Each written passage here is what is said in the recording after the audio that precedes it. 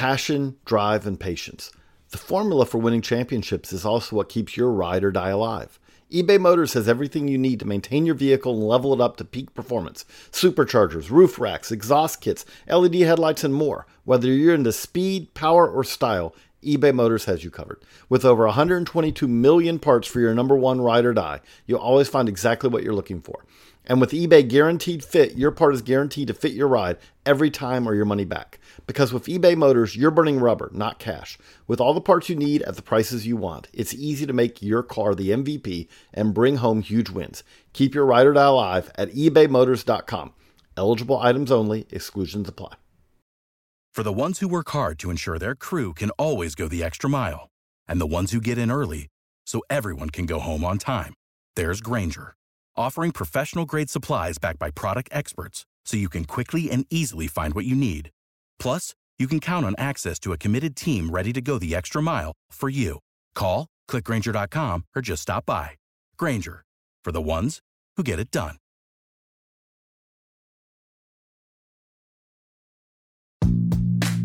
Two pitch. A swing and a long drive. Deep left. Way back.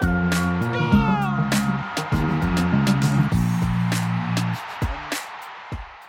Welcome in to another Baseball America Top 10 Prospects podcast. I'm Kyle Glazer. We've got another great show for you today.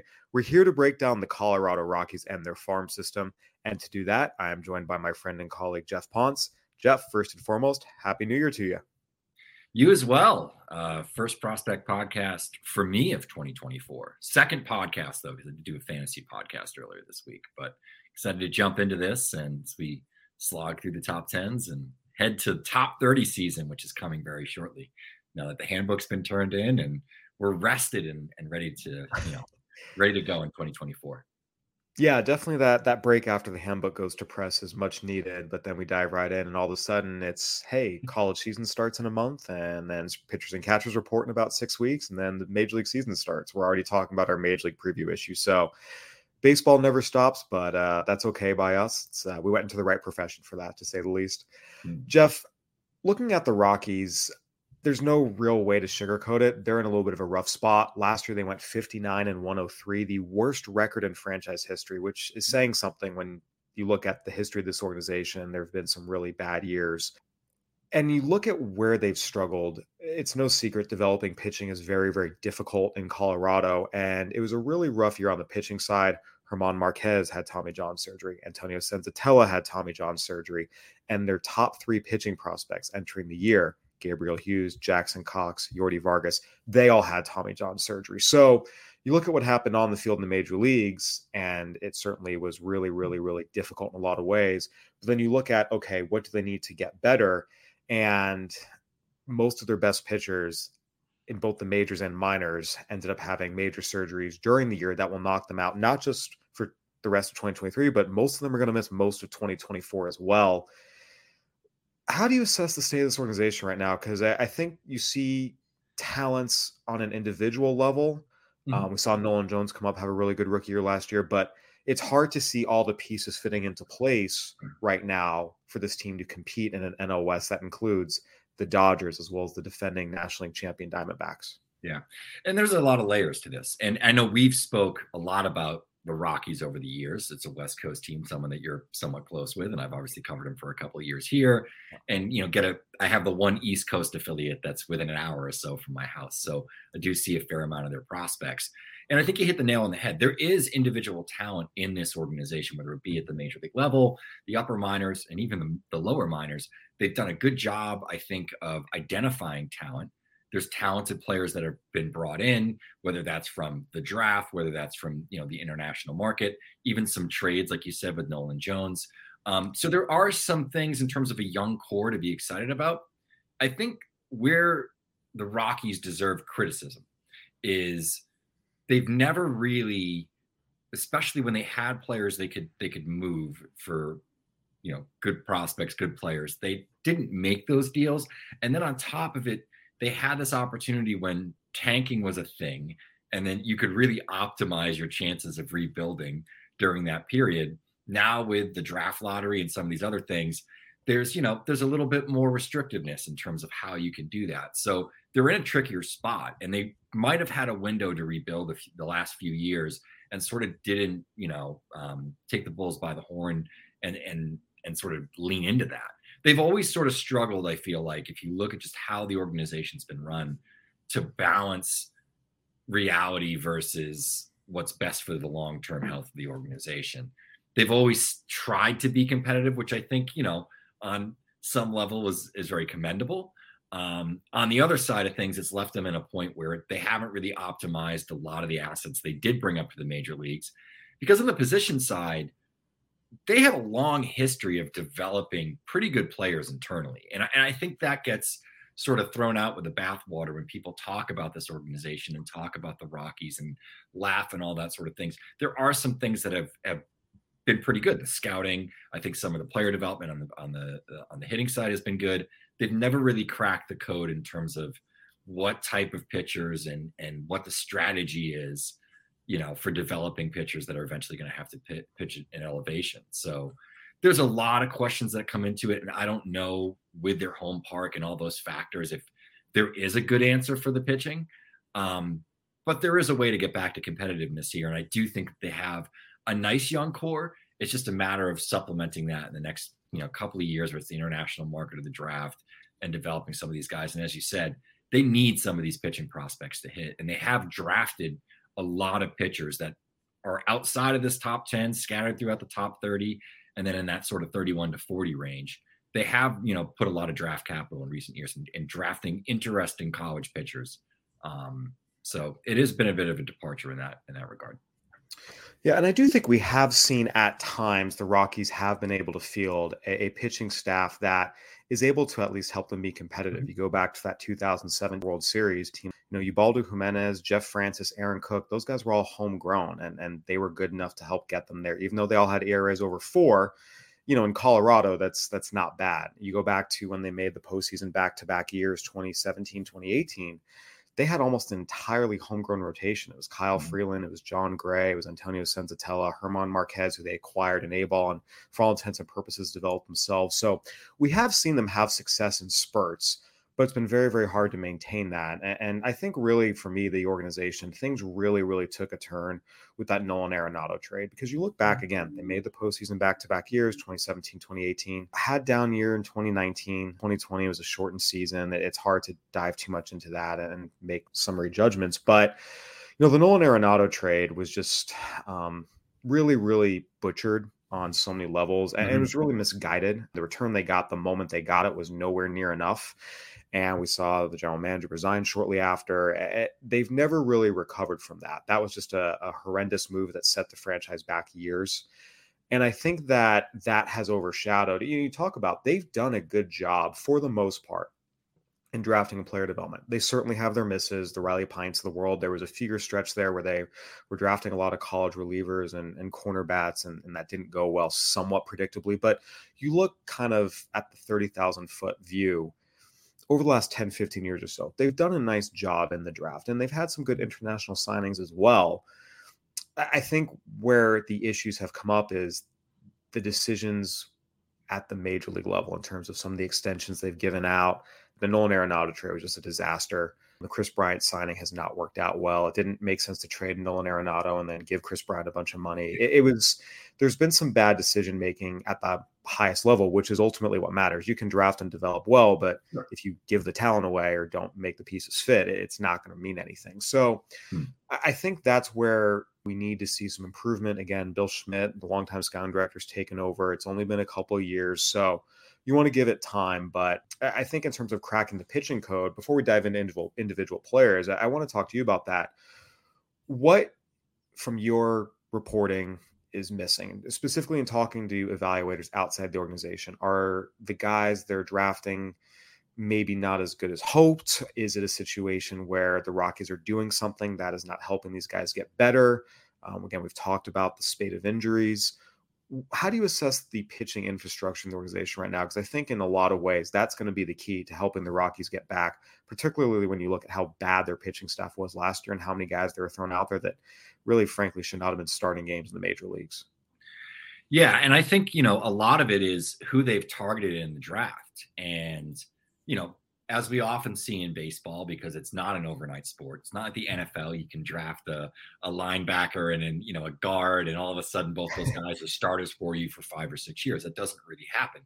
It takes that, especially with pitching. And you've looked at this, whether it's, college pitching, you're looking maybe 3 or 4 years before someone really establishes themselves. And on the high school side, it's like 6 or 7. So a lot of it comes down to who you're targeting and, of course, how they develop. I think there's been a departure in talking to analysts and scouts, scouting directors around the time of the draft, even about the Rockies draft. And I think a lot of people were surprised at the quality that they actually acquired. Chase Dolander, fell to them at 9. I know he did not have a great season sort of departing Tennessee, but entering the draft season last year, at this time last year, he was the number 1 player on the board, top 3 player on the board, I guess, behind Cruz. Sean Sullivan's a really interesting player, interesting fastball shape. It looks like they're going after guys with like different release trait characteristics. Isaiah Kopay out of Ohio State is another guy that falls into that category. And some of the relievers that they've started to target. And I will say that they do have stuff out of their bullpens the last couple of years. I've started to notice that a lot of guys that are throwing hard, besides just Riley Pint, that are throwing 96, 97 miles an hour with a good breaking ball. And they've seen some of those guys get to the major leagues and are on the 40-man roster. Seth Halverson is another one that they drafted this year that I think could be pretty good. And it was similar last year. They drafted interesting players and they went after pitching high, and they tried to acquire guys with more talent than players that they've gone after in the past, where I think if you go back, and I'm not going to just name names, but you can go back and you can look at some of their drafts in 18, 17, 16, there were a lot of square pegs that they were sort of trying to fit in. And, though Hughes and Cox, their top 2 pitchers from 2022, got injured, Carson Palmquist has been a pretty big win for them. He's a guy that ranks well inside the top 30. Michael Prosecki's another guy that they drafted in 2022 out of Louisville, who was a reliever who's they've given a chance to start and has flourished. Though he's still incredibly fastball heavy. Zach Agnos is a guy who was a 2-way player at East Carolina with big stuff out of the pen that they're starting to develop as a reliever. So they've started to go after better quality pitchers and guys that I think other organizations are like, I would have drafted that guy. Where if you go back a few years, you can sort of see the string of players that are drafted around some of their pitching picks, and then the guys that they selected ultimately. So I think a big part of it is that I was told that some things have changed in their evaluation process and their player development internally. They didn't get into tons of specifics as to whether that's tech or just a shift in coaching philosophy, but there's definitely been some things different about their pitching, I'll say, in terms of who they're targeting is some of the stuff that I'm seeing, at the AA level over the last couple of years. Yeah, and I've seen their affiliates out here in the California League for a few years. And when you see the players come through, it's very noticeable. There's a lot of talent there. And there's some teams or organizations where you hear about guys, they show up, and then pretty quickly you realize it's just not there. Whether it was, development went sideways, a bad pick, different reasons. The Rockies affiliates, really dating back to when they were, Modesto and Lancaster, now with Fresno, there's always been talent there. You see these guys and they can play. And I think very clearly there is an ability to scout in this organization. And you're right. I think a lot of the criticisms aimed at the Rockies missed that mark. But again, it's about translating that into major league wins. And that's something they have struggled to do. And it's gotten progressively worse the last few years. Jeff, diving into this farm system, again, we've talked about the pitchers and some of the struggles there, but there is a pretty good track record of position player development. Amiel Amador is the number 1 prospect in the system. He's someone you've liked a lot. I saw him in Fresno, I guess it would have been 2022 now, so 2 years ago. It's weird to think that 2022 is 2 years ago. And there's certainly talent there. Had some things to work on, but you saw the talent. And he really took a jump last year, established himself as really a top 50 prospect in all of baseball. I know you're even higher and think he's a top 20 type prospect in all of baseball. What progress did he make last year, and how much separation was there between him and the other prospects in this top 10? Yeah, I think he's the clear one. This is one of those organizations where the conversation with scouts and analysts kind of starts at 2. Who do you like there? Because as we get into it, there are a lot of guys that it's kind of a pick 'em at that point. I think one, though, regardless of who you're talking to, it's pretty clear that it's Amador. It's a really polished hit tool. And I think that's the big thing that I buy into. He's a switch hitter that makes consistent contact both sides of the plate. It's more of a line drive, gap to gap kind of a guy. He definitely saw a little bit of a power surge, benefiting from his home park in Spokane and some of the other parks in the Northwest League. I do think, though, if you go back to even his time on the complex, this is a guy that's always hit the ball pretty hard for the archetype that he is. For that sort of, contact guy, he has approach, which is a little bit different. He's not a free swinger. He's not super aggressive trying to get his bat in the ball because he has that barrel control ability. He's not super twitchy, probably enough run ability. He's very instinctual on the bases that maybe he'll steal 15 to 20 bags. He's not a super burner, probably not a shortstop. He's probably a solid, average, regular defensive second baseman every day.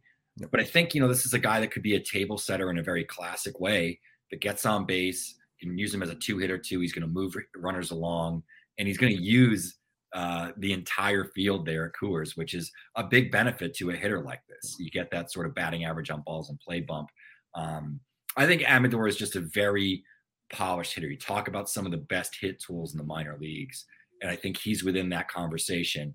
And it's real. It's a guy that does hit the ball fairly hard, and he knows what he is. He's not trying to sell out for power. He's not going to change his swing. We're not going to get a Louis Urias sort of transformation with a guy like this. Straight into the heart with that one. That one still hurts. Yeah, and the approach and the on-base ability too. Like a lot of guys like this don't necessarily have that, and he has that in a real way. That it's a very tough out. So I think he's a very good player. Do I think he's going to be an all-star every year? No. I think he might have some all-star level seasons, especially playing there at Coors. But a very Rockies style player, shows up every day at the ballpark, very professional, plays hard every day, high makeup type of guy. And I think he's going to slot into that middle infield within the next year or two with Ezekiel Tovar and be a very interesting double play combination. Yeah, and again, one of the things, if you look at when the Rockies have been successful, they've had a pretty good up the middle duo. You look at DJ LeMahieu and Trevor Story. You go back to the Troy Tulowitzki days. I think, especially in that park, when you have a good alignment up the middle that can help your pitchers out, that's really important. And that certainly would be a nice place to start. Again, Tovar showed some good, showed some bad last year, but there's certainly things to work with. You have Amador can potentially help. We saw Tovar kind of speed up the minors a little bit. Amador only really had a partial season last year. He had some injuries, played 69 games, most of which were at High Spokane. What is his timeline? Because again, he's very young. He's 20 years old. He doesn't turn 21 till April of next year. So young kid who's played 10 games above the Class A levels. What's a reasonable development path for him? And also, what are some of the main things to work on as he moves up here to the higher levels? Yeah, I think it's just adding strength is a big part of it. Just, consistently adding more power as he matures. The defensive side of things as well. I don't think he's going to be a shortstop. They might give him some time at second base, depending upon, where they assign Julio Carreras. He could be in AAA for that matter. So he could be a guy that ends up, playing some shortstop next year. We'll see how that goes. I would assume it's going to be how he hits at Hartford. That's kind of been the litmus test for a lot of their prospects. The guys that go to Hartford and hit, whether it's Tovar, et cetera, they kind of go up to, or Hunter Goodman last year, they go up to Albuquerque. And when you're playing in Albuquerque, the numbers are going to be good. You get to play in like the best park in the PCL on top of it. So it seems like guys have gone there and then pretty quickly gotten to the major leagues if there's a need. So I would assume the majority of his next season is spent at Hartford. Maybe it's an August call up and he hits pretty well and then gets a cup of coffee in September. And then maybe we're looking at him having an opportunity to break camp in 2025. They have been aggressive with some of these younger guys. And I do know they speak of him as a person, which is always a big part of our conversations with the Rockies, is the makeup side of things. They speak of him in a very similar light to Ezekiel Tovar, who was, a tireless worker, a guy that I think was at the Rockies camp for like a year and a half during the pandemic and didn't return until after that fall league in 2021 to Venezuela. So he's kind of in line with that sort of a player. I think they skipped the DSL with him, if I remember correctly, and just went to the complex. So, I think he's one of those guys that he could move faster than we even anticipate. Yeah, again, really promising prospect, a clear-cut number one, and really one of the better prospects in baseball. Again, you talk about a guy who's squarely in the top 50. There's an argument for top 25, and certainly a nice player to have atop your farm system. All right, Jeff, as you mentioned, there is some talent here beyond just number one. This is not a shallow system by any means. You go down through the top 10 and you see talent even beyond the top 10. Mhm. I want to dive into some of the players beyond just Amador here. We're going to take a quick break and then we'll jump in. We're driven by the search for better. But when it comes to hiring, the best way to search for a candidate isn't to search at all. Don't search, match with Indeed. If you need to hire, you need Indeed. Indeed is your matching and hiring platform with over 350 million global monthly visitors, according to Indeed data, and a matching engine that helps you find quality candidates fast. Ditch the busy work. Use Indeed for scheduling, screening, and messaging so you can connect with candidates faster. That's why I use Indeed for our hiring at Baseball America. It allows me to do everything on one website. I get quality candidates. I can schedule them. I can interview them. I can screen them. I can send messages to them, all within Indeed. And Indeed doesn't just help you hire faster. 93% of employers agree that Indeed delivers the highest quality matches compared to other job sites, according to a recent Indeed survey. Leveraging over 140 million qualifications and preferences every day, Indeed's matching engine is constantly learning from your preferences. So the more you use Indeed, the better it gets. Join more than 3.5 million businesses worldwide that use Indeed to hire great talent fast. And listeners of this show will get a $75 sponsored job credit to get your jobs more visibility at Indeed.com/BaseballAmerica. Just go to Indeed.com/BaseballAmerica right now and support our show by saying you heard about Indeed on this podcast. Indeed.com/BaseballAmerica. Terms and conditions apply. Need to hire? You need Indeed. When you need mealtime inspiration, it's worth shopping Kroger, where you'll find over 30,000 mouth-watering choices that excite your inner foodie. And no matter what tasty choice you make, you'll enjoy our everyday low prices, plus extra ways to save, like digital coupons worth over $600 each week. You can also save up to $1 off per gallon at the pump with fuel points. More savings and more inspiring flavors make shopping Kroger worth it every time. Kroger, fresh for everyone. Fuel restrictions apply. Welcome back to the Rockies Top 10 Prospects podcast. I'm Kyle Glazer alongside Jeff Ponce.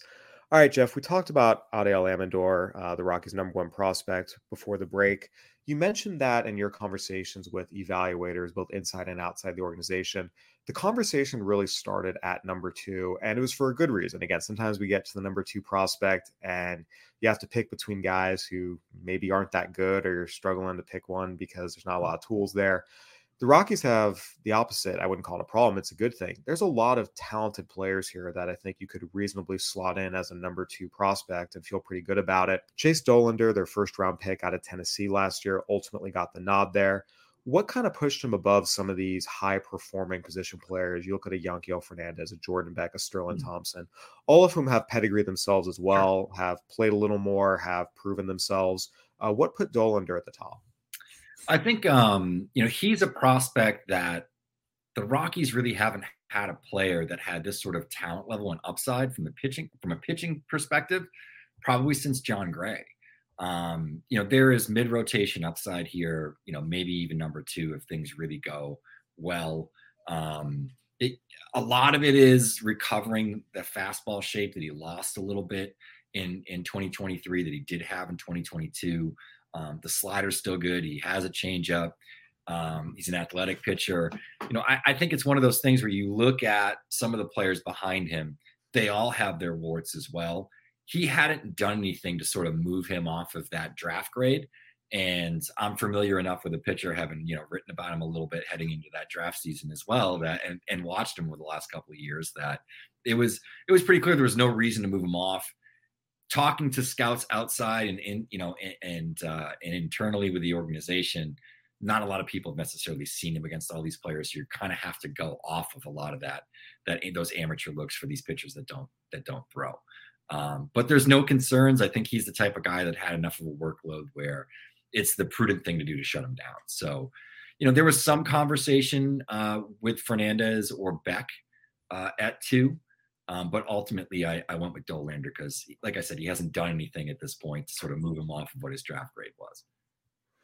Yeah, again, there were times where he was considered a potential top 5 pick in the draft. He didn't quite have this season hoped for, but you still saw flashes. And I think it'll be interesting to see how the Rockies develop him, what they're able to do with him. Again, we've talked about some of their struggles developing pitching prospects, how many guys they've had a hard time keeping healthy. So I think this is going to be a really, really interesting development path, seeing if he can be the guy that can break through and give him that homegrown starter. Again, you mentioned John Gray, but even if he gets to Kyle Freeland's level when Kyle Freeland was performing well, if he can get to Antonio Sensatello's level when he was performing well, that's a valuable pitcher and someone the Rockies certainly need.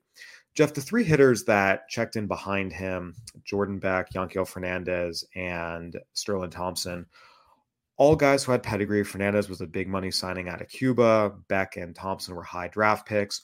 All of them put up really, really good numbers at High A Spokane last year, which is a very hitter-friendly ballpark.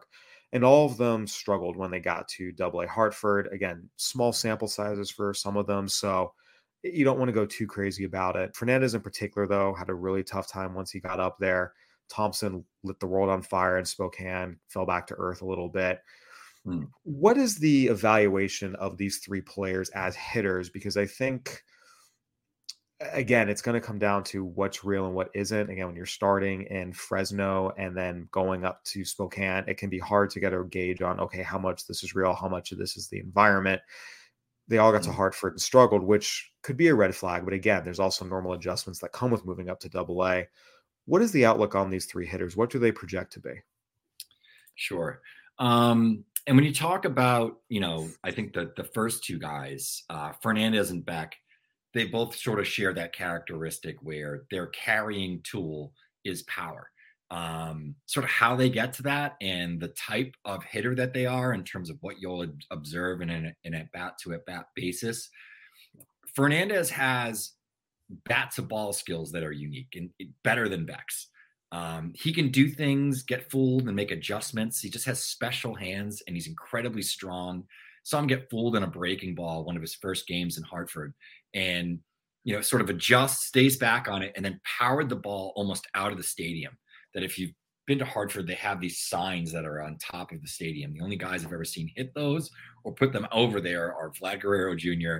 and Rafael Devers when they were playing at Hartford. So the power is immense. I mean, it's 70 juice. He likes to swing. There isn't too many pitches that Yanquiel doesn't try to hit. That's a big problem. He's also 20 years old. So I think there's some of that where he just turned 21, I believe, 2 days ago. So there's some of that, that you take in stride. It's a Cuban hitter. There's some growing pains. He produced at a correct, age to level at High A, and then gets to Double-A, sets the world on fire a little bit early, and then sort of got figured out. The other thing is that the level of competition, I've said this on other podcasts, in the Eastern League, especially in the pitching side, is very good. A lot of teams with deep bullpens, a lot of guys that have come through that, are headed to the major leagues. So he does see some quality pitching there as well. Eventually got exposed, but he lacks supporting skills on the other side of it, right? He's an okay corner outfielder with a big arm. He kind of fits into that, international player, big power, big arm, not necessarily a lot of refinement on either side of the ball. Beck's more refined. He gets on base. The plate discipline is there. He swings and misses in zone a lot. There's a contact issue there with Beck that dates back to when he was here in the Cape and didn't hit all that well. And then, went to Tennessee, MASH, and he's pretty much hit everywhere up until Hartford. He can play a bunch of different positions. I saw him play some center field when Yanquiel was in right, Hunter Goodwin was in left. So he was getting some work in that night. He was getting in his steps. We'll just say in center field. And he played a pretty good center field. He's a good athlete. So, I do think there's a lot of supporting skills that can get him there. In some ways, he's not dissimilar from the type of player that Nolan Jones is, frankly. So I think there's a reasonable case to put him above Yanquiel. I think the youth and I think how special his bat to ball skills are.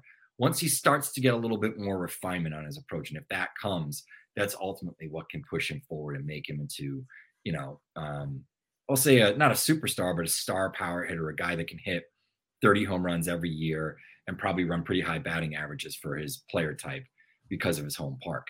Sterling Thompson is different. Thompson is a polished bat to ball guy. It's good approach, I think if you just see the swing and you just see him take at bats, he rarely puts a bad swing in a ball. He's a guy that a hitting coach is going to like a lot.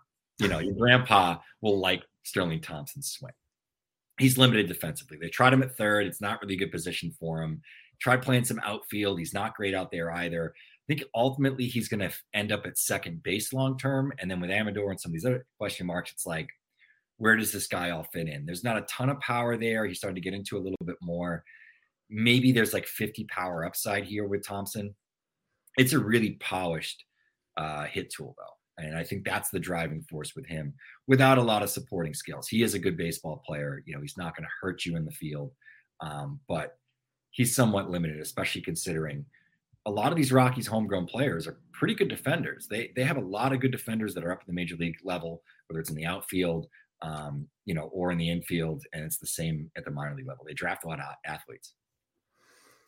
Yeah, again, I think it's a case where if you can hit, they'll find a spot for you. And this is a Rockies offense that needs help. So I'll be interested to see how all three of these guys make adjustments. Again, partial seasons at Double-A, they go back there, they have a full off season, they make adjustments, and we'll see what they're able to do. I think with Fernandez in particular, he's a guy that has long had ups and downs, but he's more often than not shown the ability to make adjustments. I remember when he was at Fresno, it was a really, really rough first half of the year, but you saw him in the second half and you saw the talent come out. He'd gotten better. He made the adjustments. And again, I think that's always a good sign, especially from a young hitter, young international hitter, just able to kind of find themselves as the year goes on. So I think going back to Hartford this year, seeing what adjustments he's made is going to be one of the subplots of really the Rockies minor league season, in my opinion, because if he can cut down on how much he's swinging and cut down on the strikeouts, there is impact power there. It's the type of power that,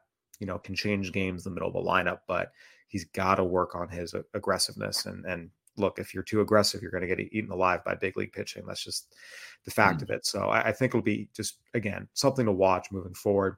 Jeff, two players who were high draft picks, got off to really good starts in their pro careers, but have slowed down a little bit. Zach Veen and Drew Romo. They're both still in the top 10 of this system, but they've fallen out of the top 5.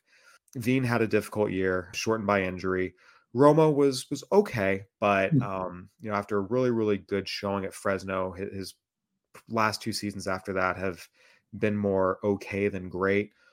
What's the outlook for Veen and Romo right now? Because at one point, these guys looked like top 100 prospects who could help anchor the Rockies' future. Now things appear a little bit cloudier.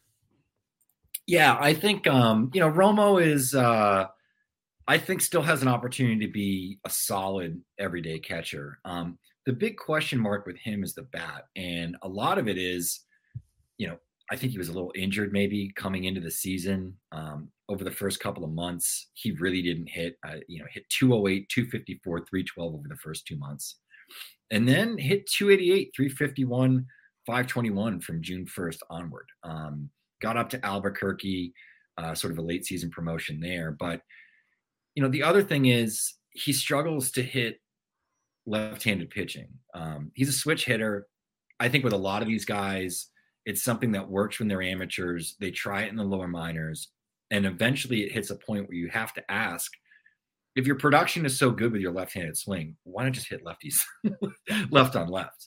Because his numbers this year as a right-handed hitter were 162, 225, 243. When you start to see numbers like that, it really becomes a question to me of like, what's the point of even doing it? How much worse could it be, from the left-hand side, where the numbers have actually been pretty good. He's not real impactful. He's never going to hit for a ton of power. But, there's a lot of catchers in the major leagues where if they can hit for a 270 average every year and get on base at a decent clip and hit 8th in your lineup, you're probably pretty happy with that. And I think Romo can do that and provide pretty good defense as well. That hasn't backed up. Yeah, it's interesting. You look at that split, as you mentioned, he's a switch hitter. Batting left-handed, you take that every day. Looking last year as a left-handed hitter facing righties, hit 279, 335, 496. I mean, 279 with 12 homers and 831 OPS and about 90 games. That you take that every day. It's the right-handed swing is really, really dragging him down.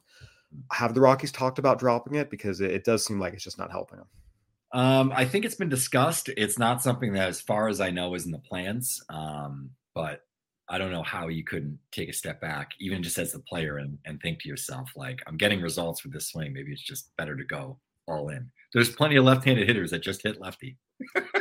Well, again, I mean, a left-handed hitting catcher is certainly valuable, and I think that Exactly. if he just becomes that, there's a lot of upside there.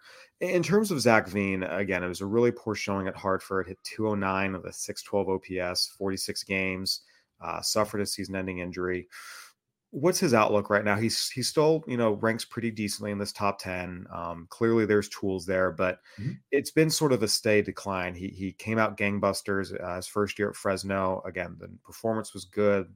The scouting was great. Everything was good. And it seems like it's just been kind of some regression each year that's followed. Where is he now? Yeah, I think a lot of it is he entered the season more than likely with this injury and tried to play through it.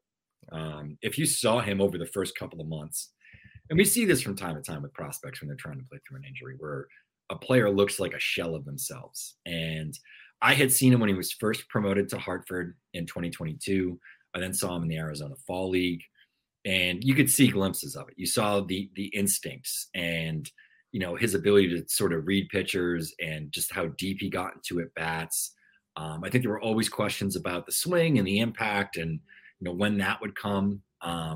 He's very thin, but what the impression that I got is that ultimately this is something that they felt like he was playing through something.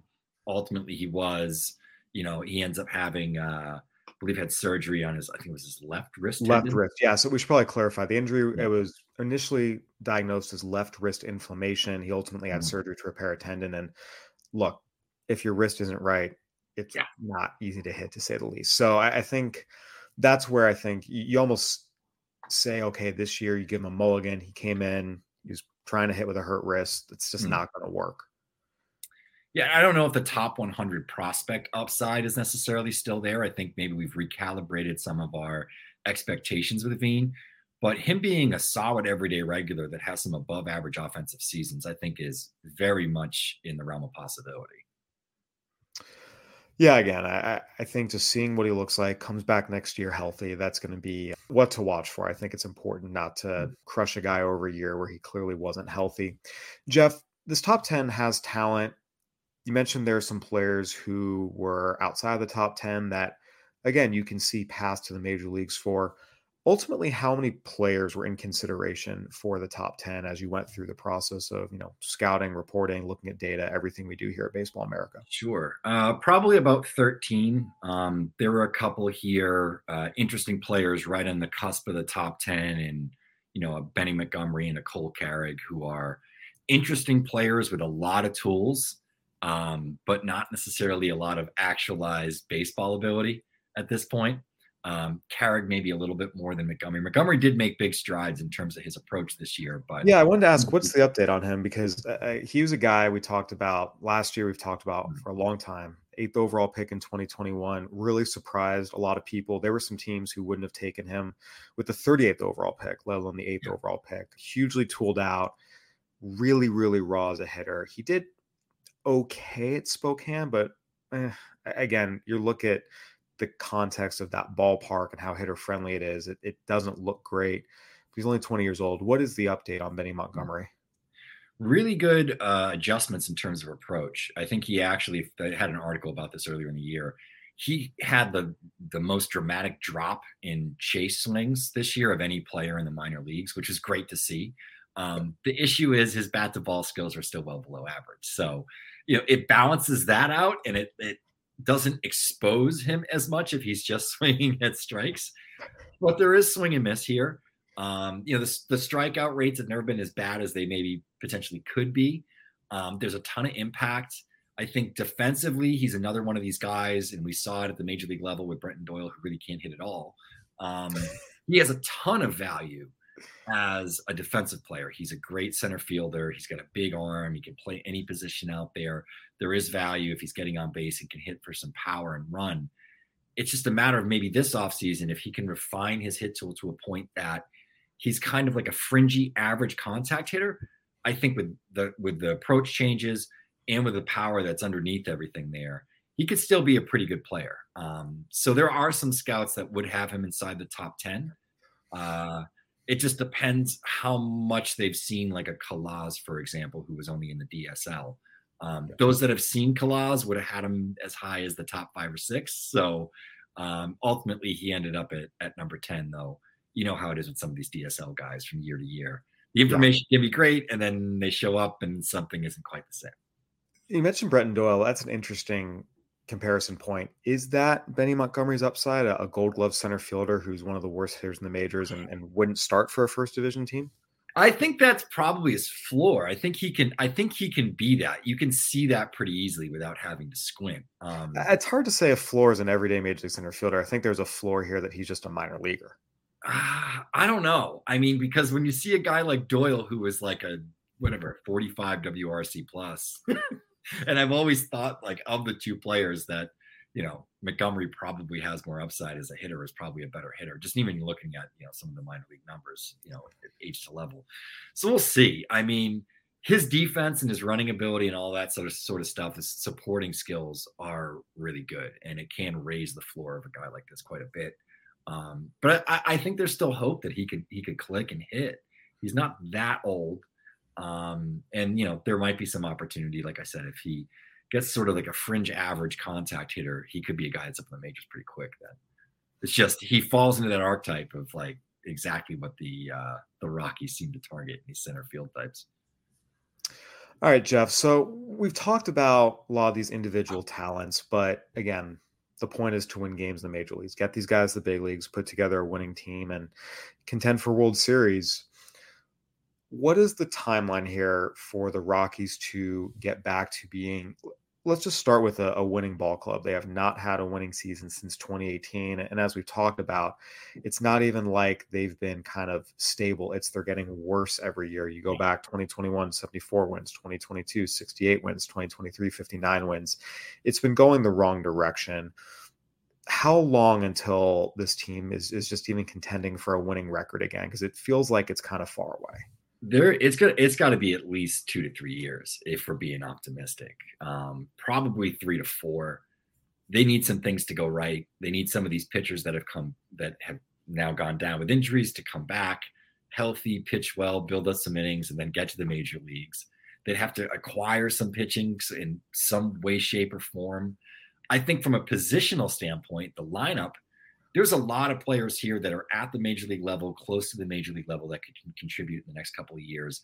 And they could build out a pretty good homegrown lineup if they so choose, which has often been the direction of the Rockies. They have a lot of players here that could fit in. They will be good defensively. There will be some power in that lineup. And, a lot of it, I think, comes down to, can Nolan Jones replicate what he did last year? Can Ezekiel Tovar continue to take steps forward offensively? Because we know the player that he is defensively, and get to a point where he's an above average offensive player and then the standout defender that he is. I think that is a big key to it. And then, if it's Romo that comes up and eventually is a stabilizing, force behind the plate, and they're really strong up the middle, makes your pitching a little bit easier, and they have some bats. They do have guys that can hit. It's just, who's going to step up and take those places? And are they going to sign some old veteran to, block that guy for a year, which has often kind of been their mantra. Yeah, and I think you talk about the aggressiveness. We saw that in the major leagues last year. They had a lot of really aggressive hitters. Elharis Montero, 111 strikeouts to 15 walks. Ryan McMahon struck out 198 times. Ezekiel Tovar, 166 to 25. Brenton Doyle, 151 to 22. There's definitely been an aggressiveness issue with some of their younger players. Nolan Jones had a really, really good season. You still see 126 strikeouts and only 106 games, and you want to see that improve as well, especially as the league gets a second look at him, as they want to make adjustments to him. So I think that's going to be one of the things to watch for, especially when you talk about, Yanquiel Fernandez or Jordan Beck, guys who maybe have some contact issues. I think that's another area to really watch for the Rockies moving forward. Then, of course, pitching. Again, anytime you're rolling out Chase Anderson, Ty Blatch, and Chris Flexen as often as they did as starters, it's just not going to go well for you, especially when Kyle Freeland and Austin Gomber take steps back. So there's a lot of things that need to happen here. There is talent here, but I agree it's going to take some time. Jeff, any final thoughts as we wrap up?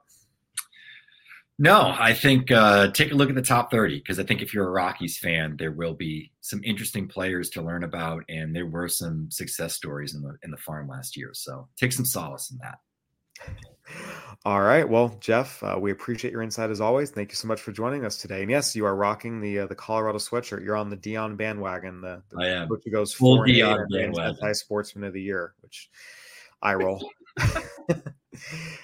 All right, everyone. That'll do it for another Baseball America podcast. Go ahead and give us a review on iTunes, Spotify, Stitcher, whatever platform you're listening on. We'd love to hear from you. For Jeff Ponce, I'm Kyle Glazer. Thanks for listening. Have a good one.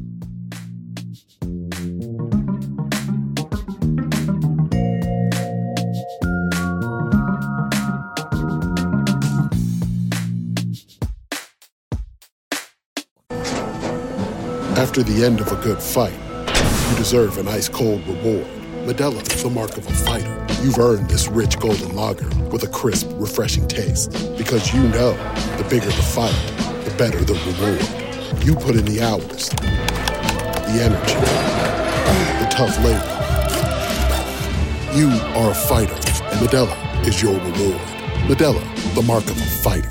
Drink responsibly. Beer imported by Crown Imports, Chicago, Illinois. When you need mealtime inspiration, it's worth shopping Kroger, where you'll find over 30,000 mouth-watering choices that excite your inner foodie. And no matter what tasty choice you make, you'll enjoy our everyday low prices, plus extra ways to save, like digital coupons worth over $600 each week. You can also save up to $1 off per gallon at the pump with fuel points. More savings and more inspiring flavors make shopping Kroger worth it every time. Kroger, fresh for everyone. Fuel restrictions apply.